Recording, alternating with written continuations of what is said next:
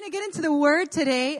We haven't read the passage yet. So if you have your Bibles with you, you can open up to Psalm 51. If you have your phones with you, you can also open that up.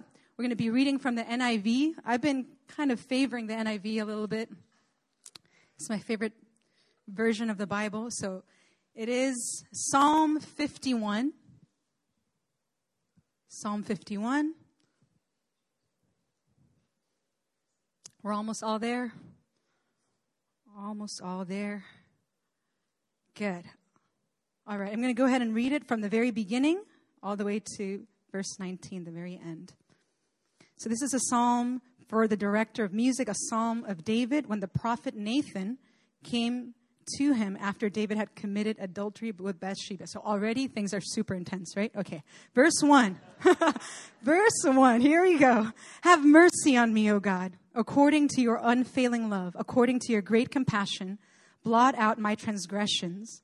Wash away all my iniquity and cleanse me from my sin. For I know my transgressions, and my sin is always before me. Against you, you only have I sinned, and done what is evil in your sight, so that you are proved right when you speak and justified when you judge. Surely I was sinful at birth, sinful from the time my mother conceived me. Surely you desire truth in the inner parts. You teach me wisdom in the inmost place. Cleanse me with hyssop, and I will be clean.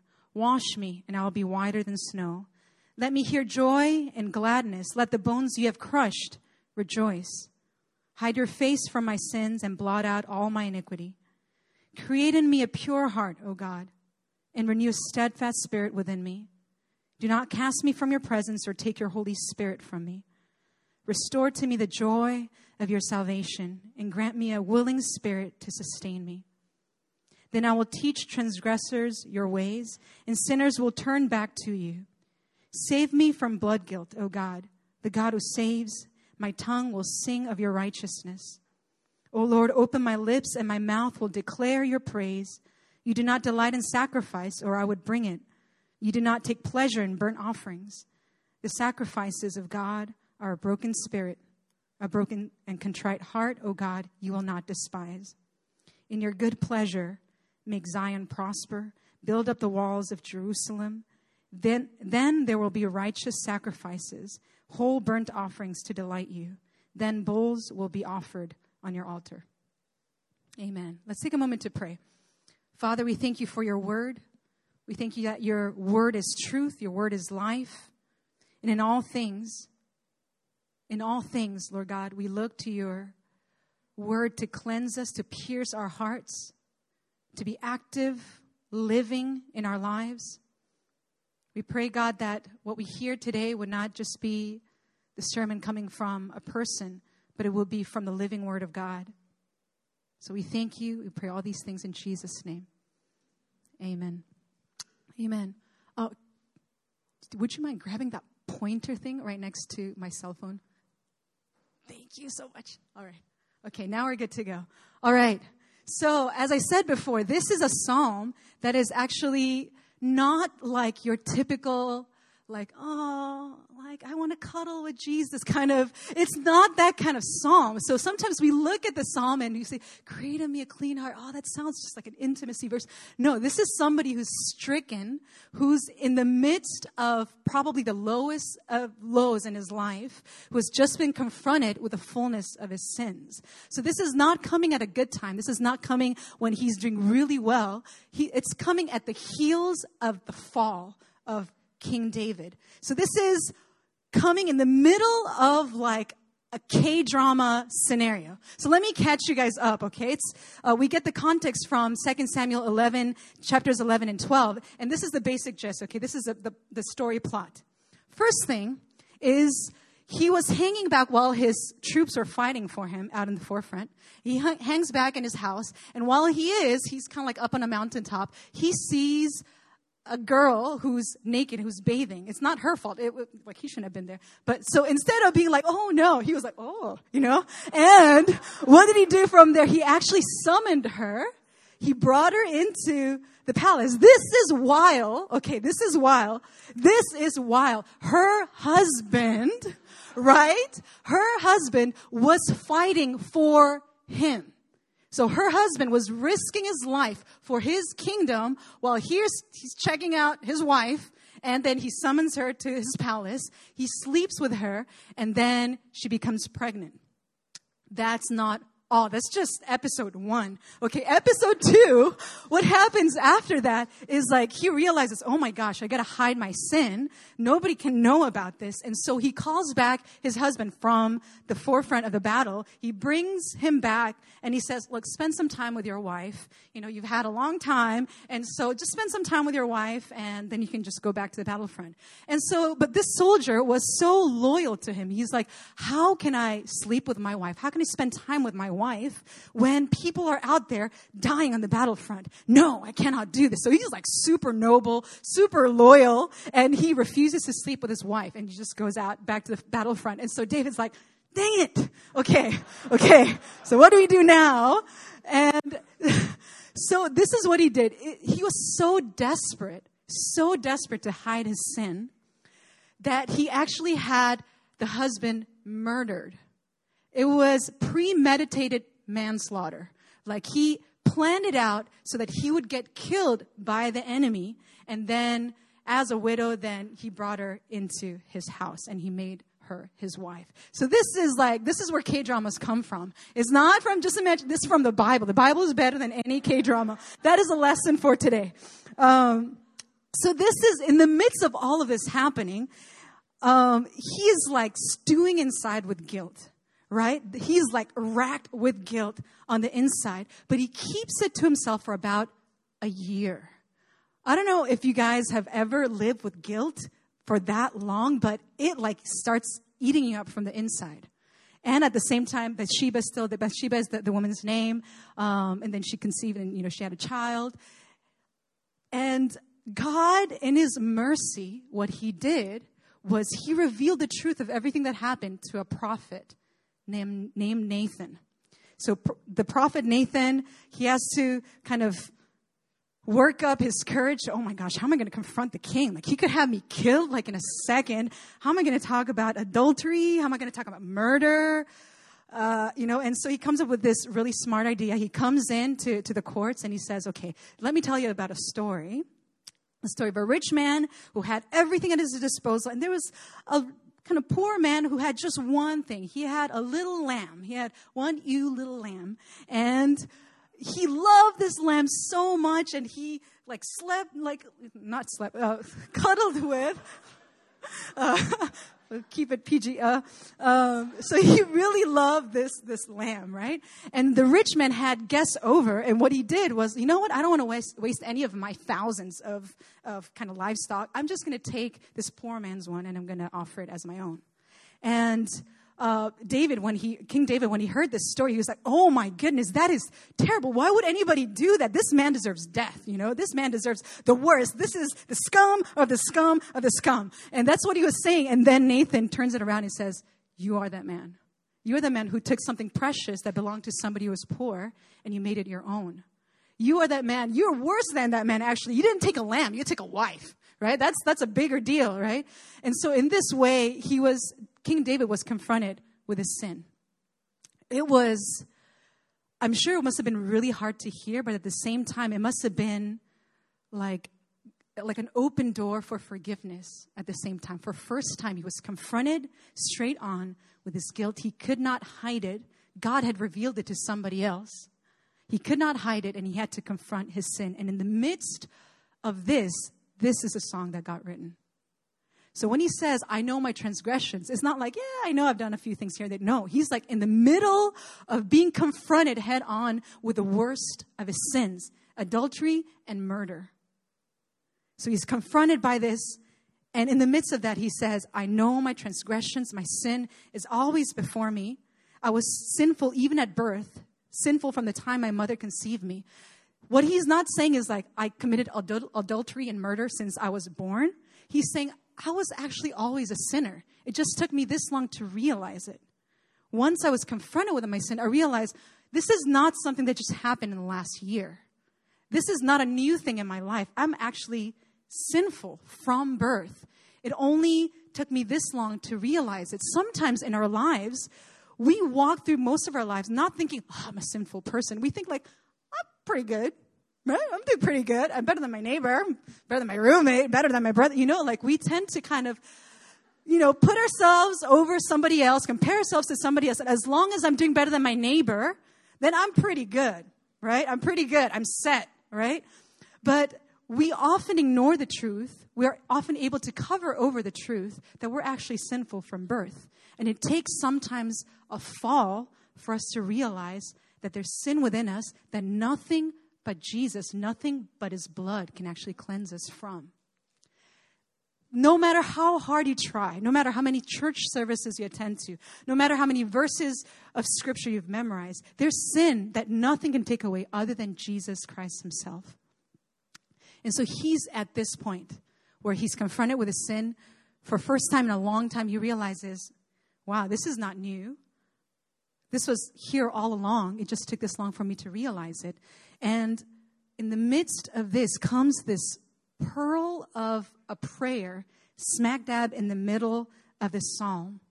And it's the psalm that most of us know, the verses most of us know. Create in me a pure heart, O God, and renew a steadfast spirit within me. Do not cast me from your presence or take your Holy Spirit from me. Restore to me the joy of your salvation and grant me a willing spirit to sustain me. Most of us know like an old school 90s song, right? Create in me, right? I kind of had that running through my head the entire time. This is the pearl of a prayer that comes as a fruit of being confronted by his sins. And after, like in the midst of everything that we're going through here as a church, I've been praying like, God, how do you want us to pray? What is it that you want to have us do or have us say? Or how is it that we get back to where we need to be? And God kept highlighting these verses to me. Like, this is a prayer that I want you to make your own. This is a prayer that I want you to pray in faith with conviction and really cry out to me for a pure heart. Cry out to me for a steadfast spirit. Cry out to me for my presence, for you to continue to have my Holy Spirit. Cry out to me for the restoration of the joy of your salvation. And grant me a willing spirit that will sustain us through any and every season.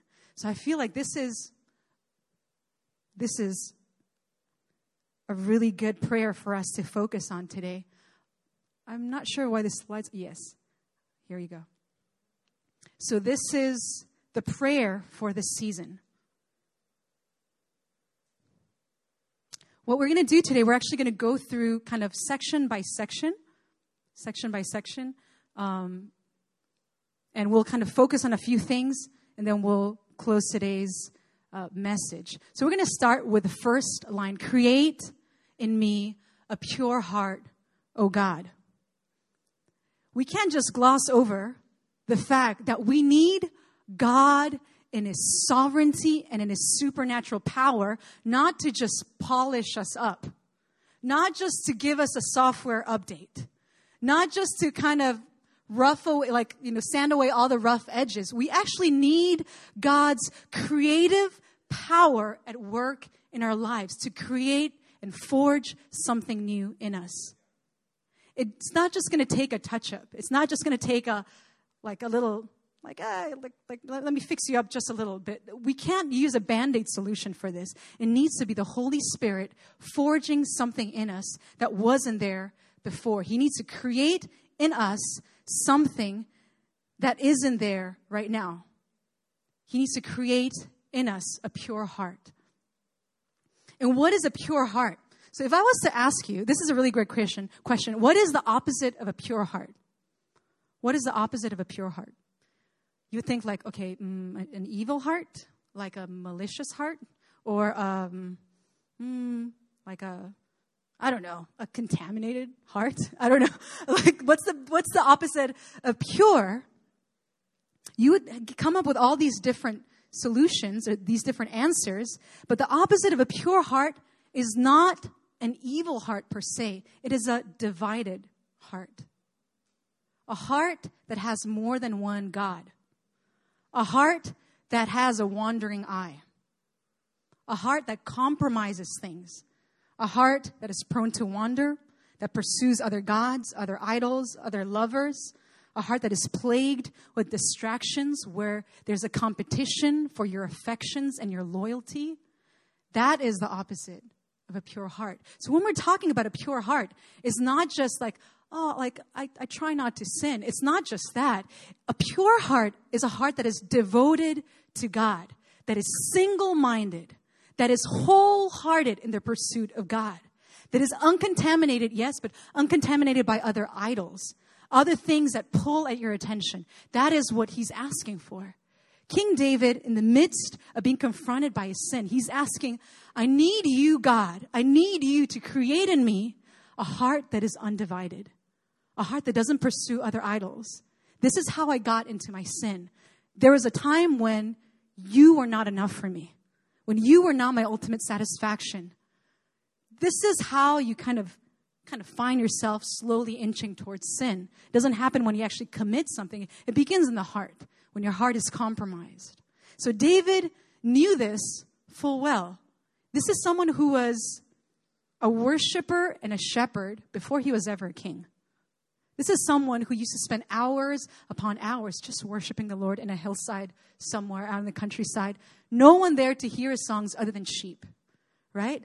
He didn't have an audience. He didn't have a platform. He didn't have a mic. He didn't have power or government or any of those things. This is someone who spent year after year just worshiping the Lord in a countryside somewhere where God's attention was enough, where this audience of one was sufficient for him, where he was wholly satisfied in that place.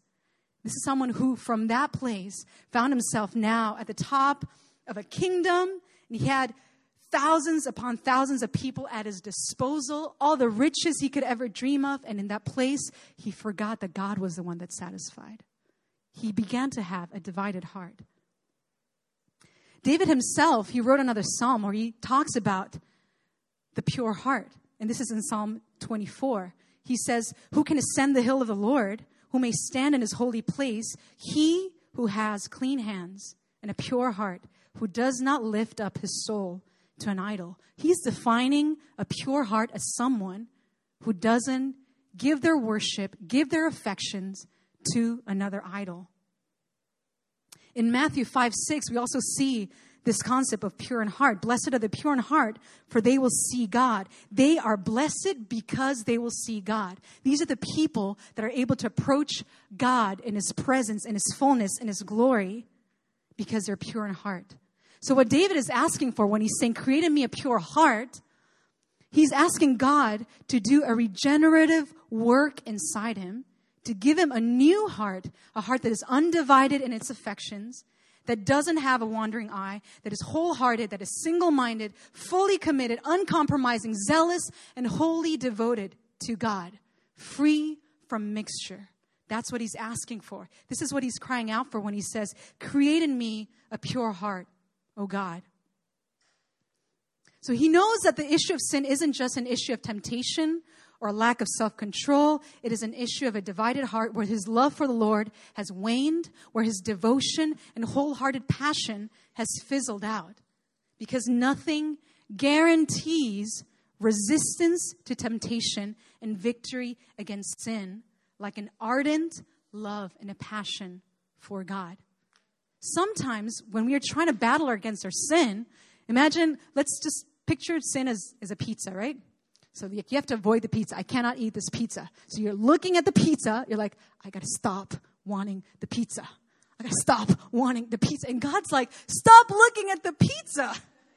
My goodness, you're going to want the pizza. You need to look to something that is going to draw your affections more than this pizza.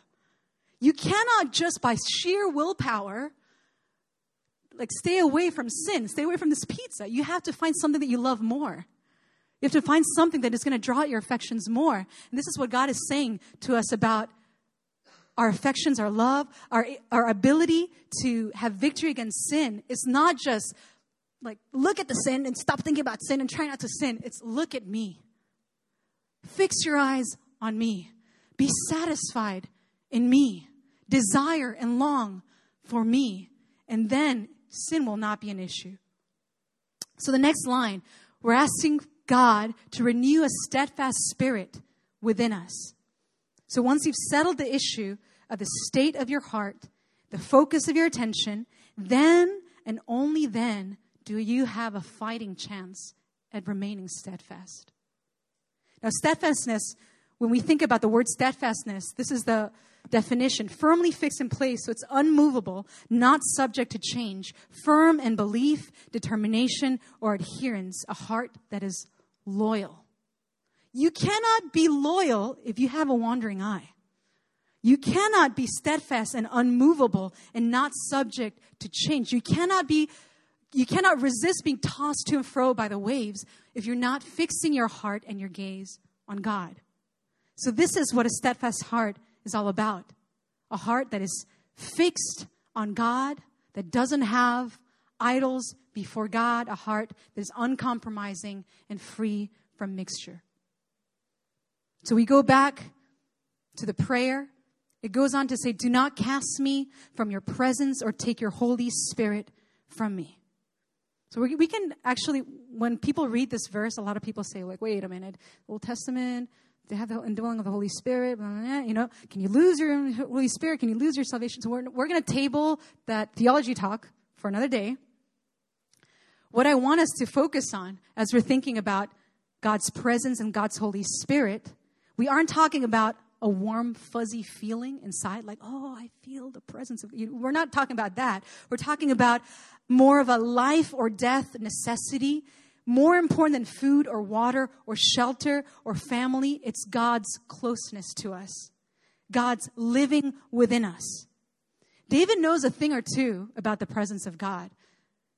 This is the same man who wrote in Psalm 85, better is one in your courts than 1,000 days elsewhere. I'd rather be a doorkeeper in the house of the Lord than dwell in the tents of the wicked. He's saying, I don't care if I don't have a place or a position of honor in God's house. I'd much rather be a doorkeeper in the house of God than actually have a position of honor in the tents of the wicked. This is how important God's presence and God's closeness is to me. This is the same guy who also wrote Psalm 27. He says, one thing I ask of the Lord, and this is in the midst of being persecuted and being wanted for his life. He says, one thing I ask of the Lord, and this is what I seek, that I may dwell in the house of the Lord all the days of my life, to gaze upon the beauty of the Lord and seek him in his temple. This is the same guy. He knows a thing or two about the presence of God.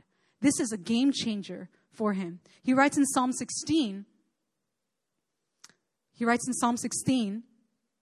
you will show me the path of life. In your presence is fullness of joy. At your right hand are pleasures forevermore. So he's equating the presence of God to life, fullness of joy, and pleasures. In Psalm 114, he says, tremble, O earth, at the presence of the Lord, at the presence of the God of Jacob. He's equating the presence of God to reverence, awe, majesty, and power. In Psalm 9, he says, when my enemies turn back, they shall fall and perish at your feet. He's equating the presence of God to victory over his enemies. This is coming from a military guy who's saying, it doesn't matter how many men I have, it doesn't matter what kind of technology I have at my disposal, what kind of war strategy I have. The make or break in whether I win a battle or not is whether the presence of the Lord is with me. This is a matter of life and death to him. Now, outside even of the Psalms, the Bible also says this about regarding God's presence. In 1 Chronicles, we read, honor and majesty are found in his presence. Strength and joy are found in his sanctuary. In Acts 3, it says, repent therefore and be converted, that your sins may be blotted out, so that times of refreshing may come from the presence of the Lord. There's refreshing found in the presence of God. When Moses was getting ready to embark on a 40-year journey through the wilderness and God was calling him to do this, God said, in my presence shall go with you and I will give you rest. His presence means rest even in the midst of uncertainty or danger. To which Moses responds, if your presence does not go with us, do not lead us up from here. For Moses, it was also a make or break. So the presence of God, his immanence in you and his closeness to you is everything. It's forgiveness, it's peace, it's refreshment, it's joy, it's delight, it's provision, sustenance, safety, victory, acceptance, courage, delight. It is all. God's presence is all. This is why it's so important for us, even in the season, for us to pray, God, we need your presence. God, we need your presence. Next, we move on to restore to me the joy of your salvation. The joy of your salvation. In Hebrew, it is restore to me the sason of your yish'achah. Yish'achah, with a ch. It means, restore to me the exaltation of your deliverance. Restore in my heart the exaltation of your deliverance.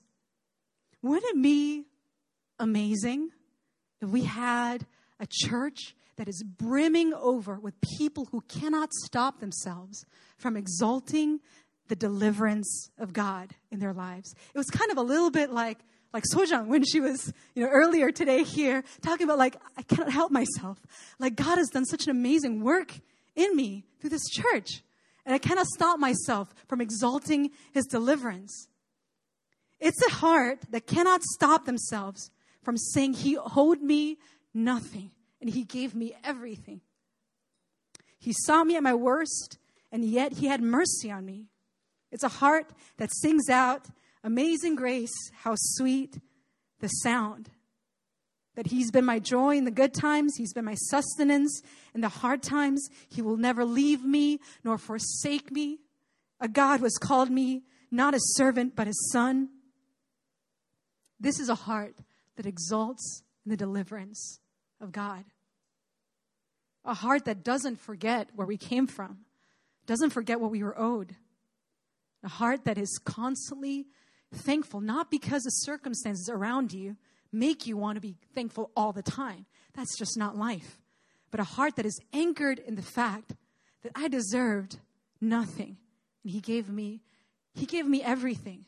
Coming from David, someone who was a shepherd boy, who had very few prospects in life, God took this little shepherd boy and he made him king over his kingdom. This is what he's saying. I cannot afford to forget the joy of my salvation. God has done amazing things in my life. And no kind of circumstance, even no kind of confrontation with my sins is going to strip me away from this. I need God to restore the joy of my salvation, the exaltation of his deliverance in my heart. Man, what an amazing prayer, right, for us this season. Restore to me the joy of your salvation. And lastly, grant me a willing spirit to sustain me. We do not want a short-lived, let's try harder, fighting kind of Band-Aid solution. That's just not going to cut it. That's not going to be enough. We want God to grant us, to gift us, impart to us a willing spirit that will sustain us through every circumstance, through every season, every unexpected curveball, every delay, every situation. We need to pray, grant me a willing spirit.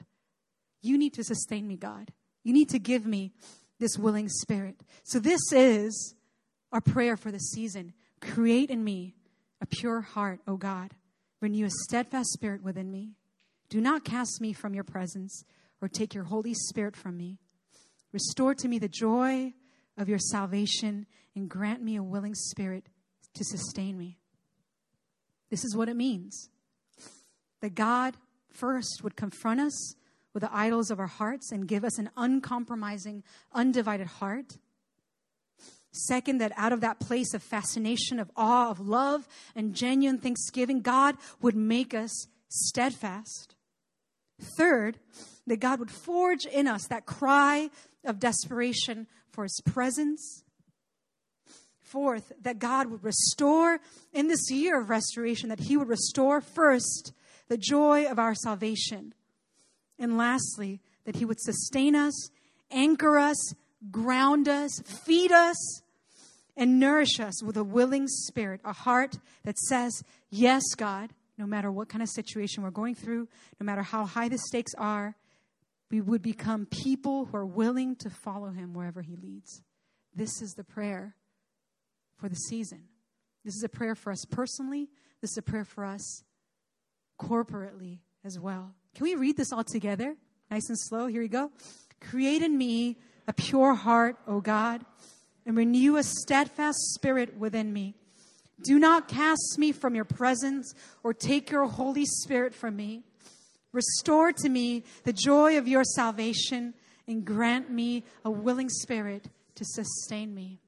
Amen. So this psalm, this is not the end of the psalm. If you guys remember, this is right in the middle of the psalm. The psalm actually ends with singing, with testifying, and with declaring his praise. It moves on to say, then I will teach transgressors your ways, and sinners will turn back to you. He doesn't say this in an arrogant way, like I'm going to show them what's up. No, it's saying like, if I am brimming over with thanksgiving and praise and awe and fascination, from that place and from that place only can I tell anybody about their ways, about God's ways, and sinners will turn back to God. They will turn back to God when they hear this coming from a person who is filled with joy at their salvation, who is steadfast, who is uncompromised in his heart. And he says, save me from blood guilt, O God, from the God who saves me, and my tongue will sing of your righteousness. Nothing will keep me from worshiping this God. He says, O Lord, open my eyes, and my mouth will declare your praise. You do not delight in sacrifice, or I would bring it. You do not take pleasure in burnt offerings. The sacrifices of God are a broken spirit, a broken and contrite heart. O God, you will not despise. This is coming from someone who at one word, he could have had thousands of bulls, thousands of lamb, of sheep. He could have thousands of them sacrificed and slaughtered at the altar. And this is his confession. What you're looking for right now isn't these grand religious gestures. What you're actually after right now is my heart. A heart that is broken, that doesn't have everything together. A heart that is wholly dependent on you, that knows that there's no answers outside from God. A heart that is crying out in desperation. That's what God is after. That is a sacrifice that is worth to God more than 1,000 bulls. In your good pleasure, make Zion prosper. Build up the walls of Jerusalem. Then there will be righteous sacrifices. Then whole burnt offerings to delight you. Then bulls will be offered on your altar. This is after the important things are settled. After the first things have been made first. After our hearts are positioned in a place for us to give him the sacrifice that he's actually after. From that place, then you can offer all you want. You can kill as many bulls as you want. But first, you need to give him that broken and contrite heart. God, in his pleasure, will make Zion prosper. And from there, in that place of thanksgiving and knowing that you did nothing, God did all the saving work. From that place, there will be righteous sacrifices, whole burnt offerings to delight God, and bulls will be offered on his altar. So my prayer for us as New Philly in this season isn't, let's work at all the logistics. Let's work at, programs and events and let's make things. More importantly than that, I just feel God so strongly urging us, let's get our heart right first. Let's get this right first. We can talk about programs later. We can talk about service times later. We can talk about attendance and tithing and all these later. First thing right now, first order of importance is I need your heart. I need your heart to be right. You can Don't do all these things that I'm not asking for right now. The one thing I'm after right now is a broken and contrite heart. So as a family, as a community, I would like this to be our prayer. Create in me a pure heart. Do in us, God, what only you can do. Our hands cannot do it. Our good intentions, our willpower is not going to cut it. It needs to be God giving us a new heart. God birthing in us a cry of desperation for his presence. God granting us sustenance, resilience, resistance through any and every season that we walk through. This is not the last time we're going to go through a rough patch, guys. It's not. We're going to have so many more. Yay, right? It's been, quite the year, very interesting year, but this is not the last time we're going to go through a rough patch. We need to be asking for God for sustenance. You need to grant me a willing spirit to sustain me. So I'd like all of us to make this our prayer this season, that we would be a people who are crying out for the same thing, unified in this desperation for God. Let's take a moment to pray.